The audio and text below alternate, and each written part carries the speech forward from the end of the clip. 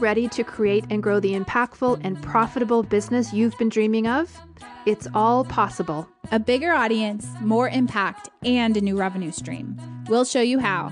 I'm Jenny Barcelos. And I'm Sandy Connery. And this is the Soulful MBA Podcast.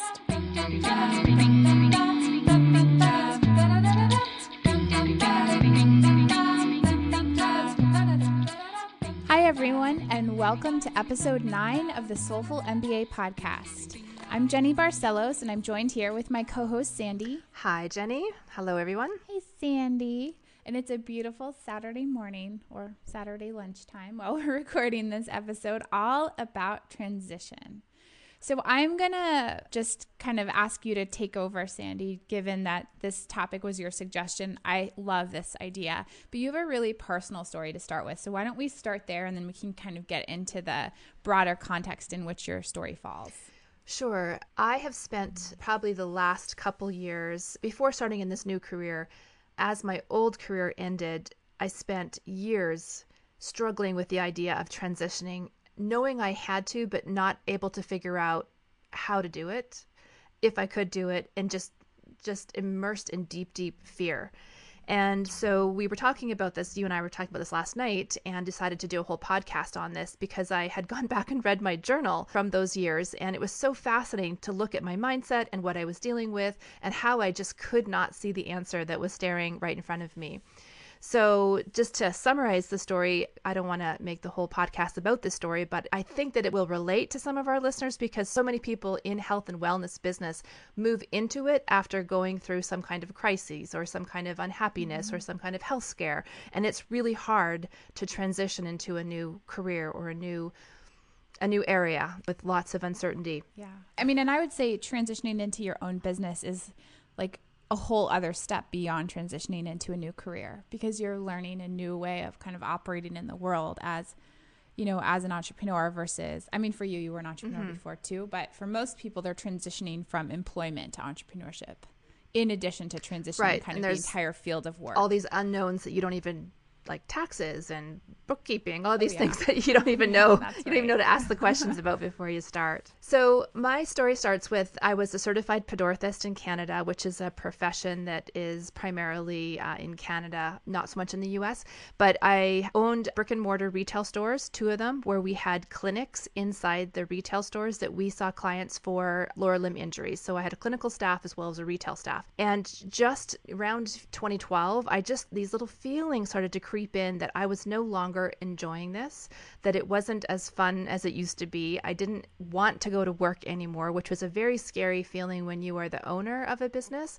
I did have partners in a different city, so I wasn't the sole operator. I had 2 partners in a different city, but I was the man on the ground here, if you will. I was the face of the business. I was the owner-operator here in front of everybody, all the media and the staff and the customers, of course, and all the physicians that referred to us. And there was just these sort of inklings of like, oh, I don't want to do this anymore. I don't want to do this anymore. And some things had been changing in the store in the way that we were structuring that was taking some of my job duties back to head office in the other city where my partners were. And it wasn't sitting with me well because I just was sort of losing some of the power and some of the decision making, and I was just struggling. And in the beginning of 2013, that's the year that everything happened. I started to listen to Gabby Bernstein, and I read Tim Ferriss's book about the 4-hour work week, and all these ideas started to sort of circulate, and I realized that this is not what I wanted to do. And I attempted to experiment with adding something, and I think the basis of it was that I was not growing at my job. I was stuck, I was stagnant, it wasn't challenging. So at the basis of my unhappiness was that I was no longer growing, expanding, learning, or being challenged. That was sort of the crux of it. So I started looking for other things, and I actually looked into traditional Chinese medicine here in Calgary and was accepted.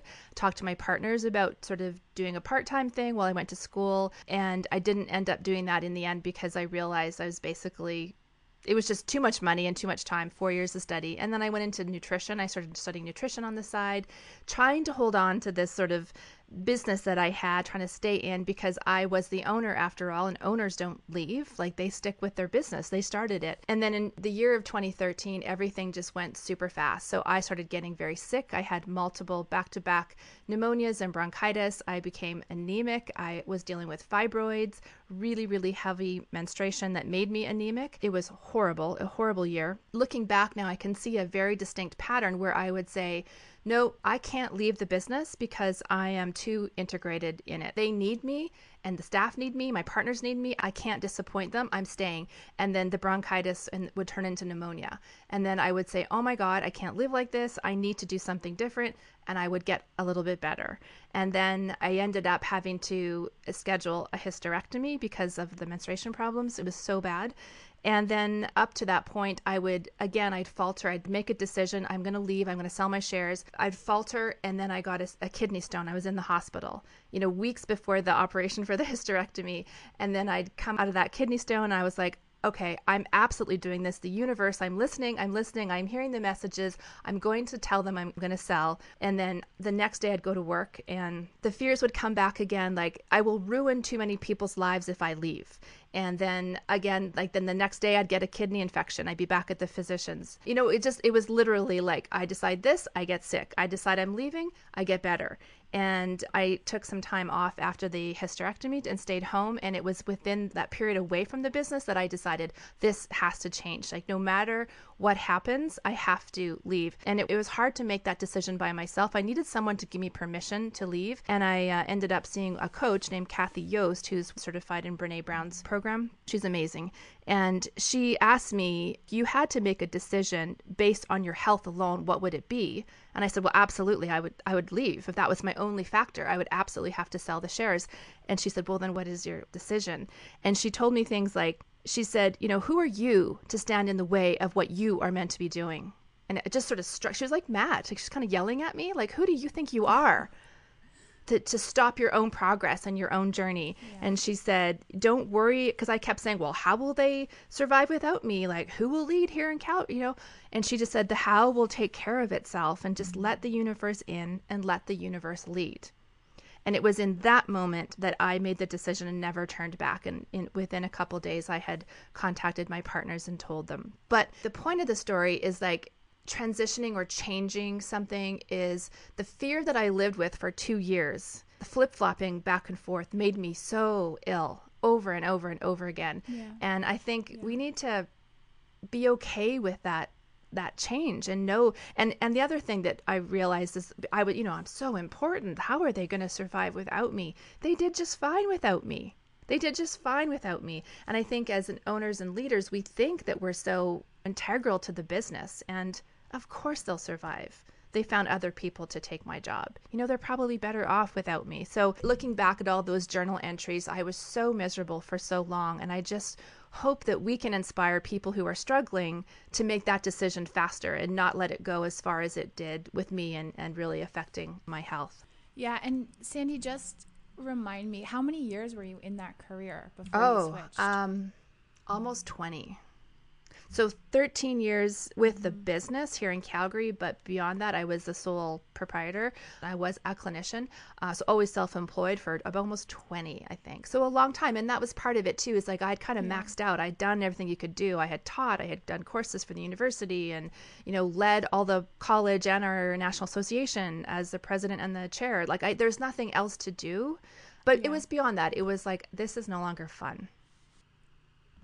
Yeah, I think that's really important. One of the things when we were just talking about this last night offhand, as I shared with you that I had remembered reading something from Oprah a long time ago, just where she was writing an essay about a friend that shared with her, you have the right to change your mind.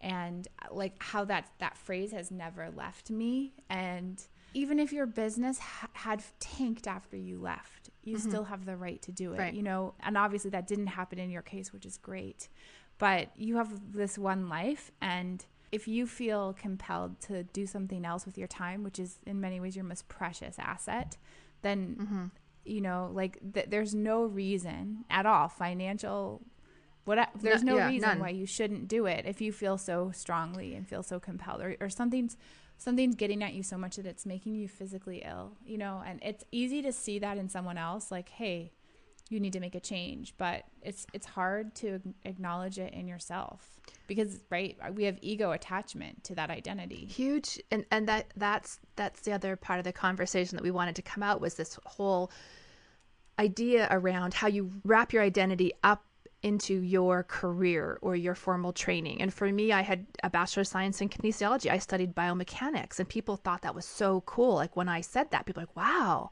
you're biomechanist? Yeah. And then I had other letters behind my name as a CPEDC, or a Certified Podorthist Canada. You know, so there's like some kind of ego propping with those letters. So the letters behind my name were important to me because it fed the ego. But when I left, I just absolutely knew that I didn't want to practice podorthics anymore, that I would not be returning. So I let everything, my membership in my professional association labs, I let go of my insurance. And then I started these software companies, and it was so funny how I felt like I was more valuable to society, or worth more, if I had a post degree. I mean, you can't take the degree away, but I wasn't working in that industry anymore. So I felt like, I don't know, it's hard to describe. Like I wanted people to know, oh, I have a software company, but just so you know, I have a bachelor's degree in biomechanics, and I had a store for 13 years where I was the owner. And so if someone would ask me what I did, I would say, I have a software company, and then I would ramble on my whole past so that they knew that I was educated and I had a career. Like somehow, like just software was not enough. And it was about a year that it took me to sort of let go of that identity of being a science and a clinician. It was a long time before I could say, yeah, I own a software company. And now I say it with such pride, and 2 software companies, right? And the difference that we're making and in people's lives, and the happiness and the joy and how it feeds my creativity is something to be really proud of. And there's so many notes back in my journal where it says, I just want to be creative. I want to be an innovator. I want to be a teacher. And there's all these things I wanted to be that my current job, as it was not feeding at all.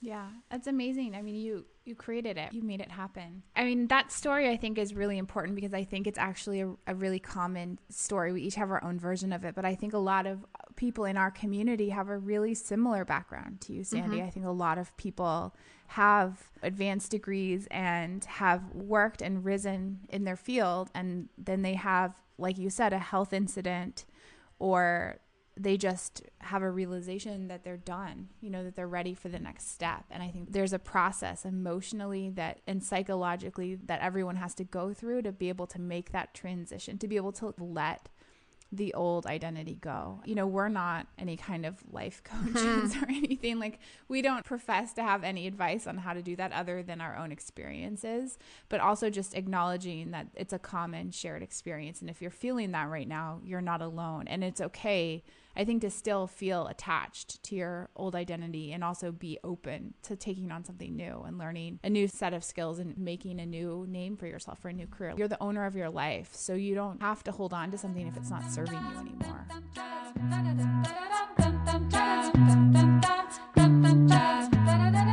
This podcast is brought to you by the NamaStream software platform.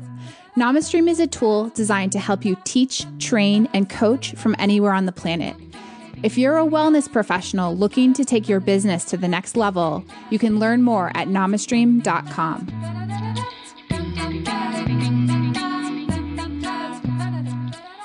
I think in wellness, when we have a clinical practice or when we have a strong teaching community of students, I've also heard a few people who have come to us who say that they're just burnt out, like they're just exhausted dealing with the students or with the patients, the clients. And it is really hard to deal with patients, you know, like I did for 20 years. Like, it's exhausting. Yeah. And you really need to know how to prepare and protect yourself from that energy, because it can suck you dry. Like, it can just destroy you. So I've also heard they love the work, but they just can't deal with the clients and students anymore. So they're looking, you know, in our case, they're looking to build a business online where there's a bit of separation. They still can do the work and the teaching and have the impact, but there's a bit of a break from coaching or dealing with clients every single interpersonal. Yeah, it's hard. Yeah, it's hard. But you had found a lady that was talking about pivoting. I'd love to have you explain that. Yeah. So the hustle, we can just sort of skip ahead and then we can talk about the joy and hustle this week. With the hustle this week, I wanted to point out there's a woman named Jenny Blake who worked in kind of career transition work within Google. And she's since written a book called Pivot. And she's made her rounds around the kind of podcast business circuit lately. I think her book came out last fall. And we're going to link to a YouTube video of her giving a talk at Google back at her old office, which is really quite good. I will say I have not read the book. Does she work for Google? She did. Oh, I didn't realize. She did. Okay. Mm-hmm. And then she went on to start her own business, and she's written a couple books. And anyway, this book is, I've heard her interviewed a number of times, and the video that we're showing basically gives you the idea of what she talks about in her book, but it's all about how to pivot, how to make a change in your career. And in it, she talks quite a bit about how you have to become kind of good at pivoting in this new economy, because this is increasingly the way our world works. You don't have a single job or career for your whole life. That's really rare in this day and age. The world is shifting so quickly and the economy is shifting so quickly that being quick on your feet and being able to make changes quickly and comfortably is a really good skill to have. And she basically just talks about taking small steps and figuring out where you want to end up and then taking small steps to get there. It's not rocket science at all by any means, but it's helpful to hear someone lay it out in a really clear way. So yeah, but she also said that fear that you have is a great opportunity for growth and to explore something completely new. And I wish that I had someone tell me that early on in 2012, because that's what I needed to hear. Yeah, that you were on the right path. Your fear is sort of telling you that you're on the right path in a way, right? Yeah, I did a little bit of research after we had this conversation last night about the statistics that are taking place in the economy and how I think the average worker, at least in the United States, and I'm sure it's similar in Canada, has something like 11.6 jobs. So you make that transition like 11 times, 12 times in your life, in your working life, which is a lot. And I think the average person now has 10 jobs before age 40. And granted, in many cases, those jobs are within a single career path, but they're not always. And I think, as the economy shifts, there's certain careers that are in demand and certain ones that aren't. We just, as beings that have to survive in a connected economy, have to be able to make choices that allow us to change what we were doing before. So I think it's just good to know that this is a normal thing. And in some ways, making the shift from career to entrepreneur, like a career track to an entrepreneur track, can kind of remove you from that situation where you have to be job hopping every couple of years, because you start to define your own life and your own balance and your own goals. And it doesn't mean you won't shift around in your entrepreneurial journey at all, but it just means that you have a little bit more control than if you're working obviously for someone else or for a big corporation. Still pivots within your own business, right? Yeah. Like you have to be open. You can't have I'm doing it this way, and then the market's demanding something or something shifted. You still, like, we use that word pivot a lot, actually. You have to be ready. Yeah, it's a really big word in the startup world. I mean, it has a little bit of a slightly different definition, but in the startup world, you have to be able, once you realize like there's not product market fit or something's not quite right with a tool you've built or your product, then you have to be able to pivot, make sure that it meets the needs of the market. And part of the way you become successful as a startup is to be able to pivot really well, quickly and efficiently. So I mean, it sort of has a double meaning for us, I think. And we've done that, right? Like we've done that as a company as well, where we've had to make some pretty big shifts in our product and in the services that we offer. We're completely responsive to our market. So as soon as we get an indication that something isn't right, or that there's a new feature set or a new course or something that needs to be made, we do it. Like that's part of our role. I also wanted to bring up, Sandy, I won't get into my own story in this because I feel like your story kind of represents the experience of both of us, although it's fact-based, very different. But I did want to talk about something. I had a mentor. So I used to do this work dealing with, well, I still do, right, on to some degree, dealing with climate change and human rights issues. And for a long time, I was really interested in the intersection of kind of like war in the environment and the ways that conflict made the environment safer or less safe. And so I worked with a lot of like generals and like colonels and folks in the military in this body of work, which was actually really fascinating and powerful, and in different countries as well, like in different war zones. And generals and folks, like sort of military leaders, talk about stability a lot. Like stability is a really important factor when it comes to security, because if a region is unstable or a community is unstable, it's much more likely to have conflict, like violent conflict. And I remember sitting down to lunch with a mentor of mine many years ago, probably like, I don't know, 10 years ago. I was talking about what are the pathways for increasing stability, like in a region, in the world, like what are the best known ways of creating stability? And I just remember him saying, like, there is no stability. There's no stability. It does not exist. It is like this mythical beast. Like all that we have are islands of stability.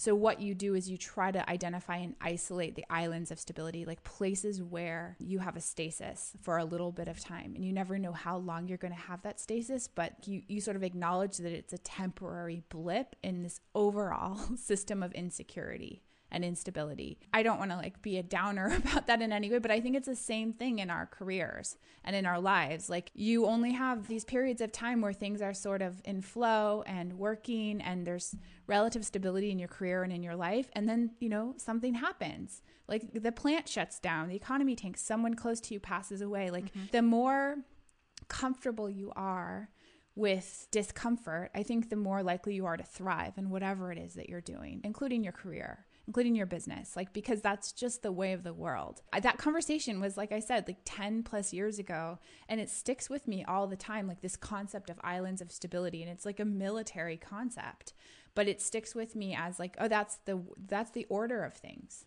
Like when I'm in my little house in my island and the wind is blowing 50 miles an hour and the trees are falling all around me, and I'm in this like very natural place now, I guess it's more visceral to me because I don't know, I feel it. I physically feel it and see it around me, the instability and like the lack of my ability to control my surroundings, my environment, the economy, whatever. Like I don't get to control that. Yeah, it's a great metaphor for life. I agree. And the more you're open to change and willing to adapt, the easier things are going to be, because something will always happen. Something is always happening. It will always happen. It is always happening.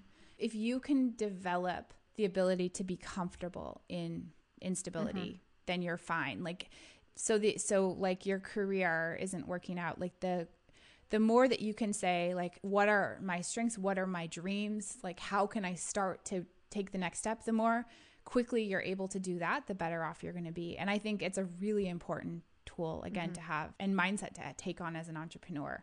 Because like even think about things like silly things like social media, where like a tool like Periscope was all the rage, like a year ago, like a year and a half ago. And everyone's like, hey, we're learning Periscope. You need to take this class on learning Periscope, right? And now like Periscope basically nobody even uses it anymore. Because Facebook Live, like just in the business world and in the online world and in the technology world, like the landscape is constantly shifting. There are 1,000 new tools being made, new ideas getting a beta product built today, right? Like you don't know what's going to take off, what isn't, what you're using that's going to get replaced. Or you Facebook. Just need to... Facebook is full of... Right. The algorithm changed. The algorithm changed. All of a sudden life is totally different, right? Like you got to get comfortable with it, and you have to sort of give up this idea that you can control anything other than your own ability to be dynamic and flexible. Yeah. And ride with the punches. Like that's the skill to learn. I think it's a really important skill. Transition. Be good at transition. Yeah, ready for it. I love it. Yeah, that was a great point. Great point. Do you want to do the joy? Ready for that? Yeah, let's do the joy. So it's your joy. It's my joy, and the last couple episodes, our joys have been kind of, like you said, blurred with the hustles or kind of businessy. So this is like pure joy for me. I actually have two joys because I couldn't decide. So in my periods of darkness, in my evenings when I'd be journaling and trying to figure out my life, I turned a lot to angel cards just to, again, I think looking for that external, like, it's okay for you to quit your job. And I would turn to angel cards. I have all these notes about what the card was and what it meant and trying to interpret it. And so last year for Christmas, or maybe the year before, you bought me the most beautiful tarot cards. And they're actually not angel cards. They're actually like a tarot deck.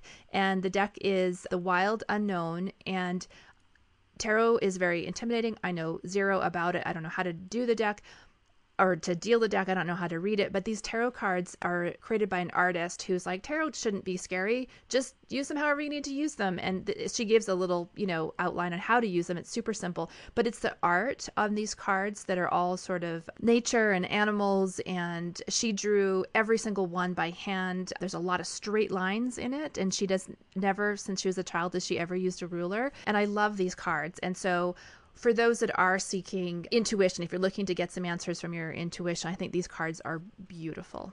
So they are beautiful. Thank you. I know nothing about this type of thing, but I just saw them and I thought they were the prettiest. They're gorgeous. Beautiful little treasure. Yeah, they are. So they really are. Them. And then I want to add a second joy, because just looking back at these past years, once I had left the shoe store in the clinic, one of the benefits of working in the shoe store was that I bought footwear at a very reduced rate, or was given by the reps free shoes. But I always had to buy and wear brands that we sold, which makes sense, and which was wonderful, right?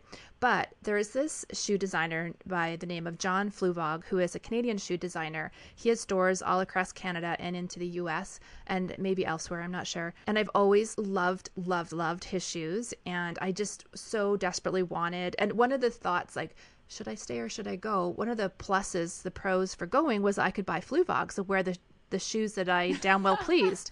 And so within a week of actually leaving the store for the last time, I marched myself downtown Calgary to the Fluvog store, and I bought 2 pairs of Fluvogs. And you could talk about like elation and joy. I had Fluvogs from Queen Street in Toronto from like 20 years ago, but they were worn out and the soles cracked and so on. But so I was so excited to have my own new pairs of Fluvogs. If you're not a shoe person, you'll be thinking this is just crazy talk. But oh my God, I was so excited to buy my own Fluvogs. So if you don't know Fluvogs, check. They have a great website you can purchase online, and there's stores in every major city. And they're super funky. Yeah, super funky. They're not for everyone. They're a little on the fast side. They're very unique, but they're so unique that they never go out in style because they don't fit into any trends at all. But I could go on ad nauseum about why the design and the way he made them, why they're so comfortable and why they're such a smart shoe. But I will spare you that talk. But you have a pair. You enjoy yours. I have 2. Well, because you're my friend, obviously I have them because you've turned me on to them. We went to a Fluvog store in Portland one time when we were there for a conference, and then we also went in Seattle. Yeah, that's right. So, and then you get to buy them duty free, right? So you get no tax when we're in the US. Right. And it's like this. They're so cheap. You get this special piece of paper that you have to take with you when you fly home. Yeah. Anyway, Canadian American issues, but yeah, but yeah, they're really fun. They are super comfortable. I can attest to it too. Like the ones that I have kind of a big heel for me. The 2 that I have, actually, one is a significantly bigger heel than the other. But yeah, we'll post links to the site. Obviously, you can go look at how funky they are. You've probably seen them around. I don't know. Most people don't know who Fluvog is. Although my son's vice principal, I saw him on the steps and I was like, are those Fluvogs you're wearing? He's like, yes, they are. I'm like, oh my God, you've just turned into the coolest vice principal ever. He's like, it's all I have. It's all I have. So not many people know about them, but yeah, they're beautiful. They're beautiful. That's fun. Yeah. So yeah. And if you have some, we'll have a little thread for this podcast all about transition, but if you want to snap a picture of your Fluvogs and post them in our Facebook group, you're welcome to do it. I would be so proud of somebody. Sandy would be really excited. I really would. If you did that. I really would. Oh, that's so sad. Well, thank you for listening to my story, and I hope that it resonates with a few of you. And if sort of teetering on the edge of change, I hope that you check out the hustle that Jenny found, because I think some of that advice I really wish I had in those dark days. Yeah, and embrace it. Embrace the transition. That's the best advice we can give you, because we're still in it. I think even 3 years into this journey, we're in it, and it never ends. Like once you become an entrepreneur, you sort of live in it and you just get comfortable with it. It's a beautiful place. Like non-attachment. Maybe we're just Buddhist. I don't know. It's a good place to be. It's a good place to live. Absolutely. Makes life a little bit easier when you're a little bit more bendy and able to take on what comes at you with grace. So thanks everyone for listening, and we'll see you in the next episode. Bye everybody. Bye.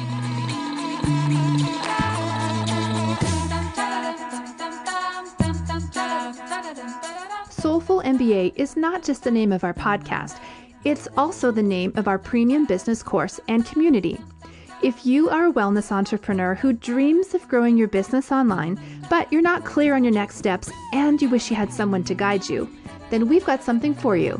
Get Soulful MBA's first syllabus and 3 free video lessons by heading over to soulful.mba/sample.